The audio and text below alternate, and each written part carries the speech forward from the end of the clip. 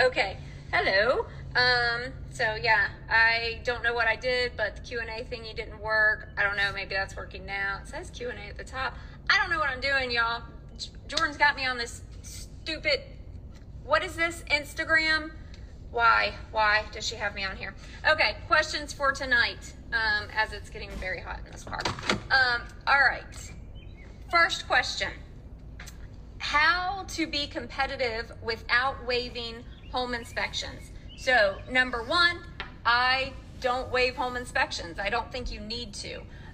You're typically going to want to do an appraisal gap and or go over list price. You can also do a very short inspection period. So for my Georgia agents, this is, and Georgia buyers, if you guys do not understand the right to inspect versus the due diligence period, learn it. I would much rather on my listings you come to me with the right to inspect versus a due diligence. A due diligence means the buyer can get out for pretty much any old reason within a certain amount of time. The right to inspect means buyer must inspect the property with a licensed inspector and provide the opportunity for the seller to rectify any issues.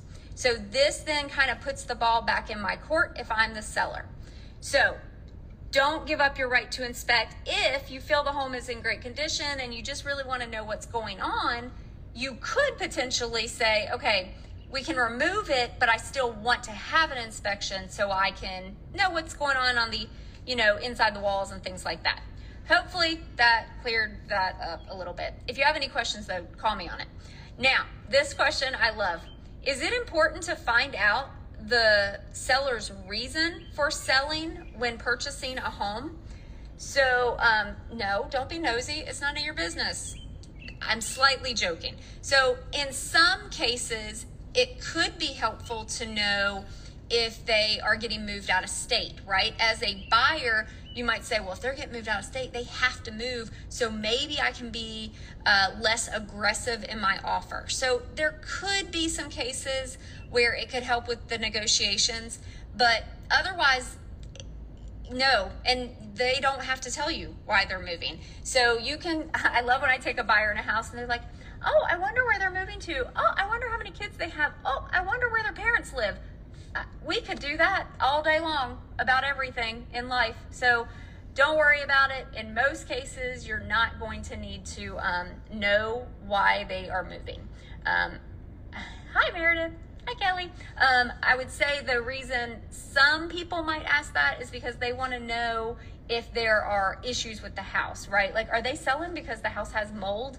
Again, that's where your inspection comes in. So in general, it is not important to know why the sellers are selling. All right, last question, 1 minute left. Is days on market important to look at when buying a home? Yes and no. So I will tell you, good agents, their homes aren't on the market very long for a couple of reasons. One, they sell fast. Two, they relist them. So most of the public doesn't even see that it's been on the market for days and days and days.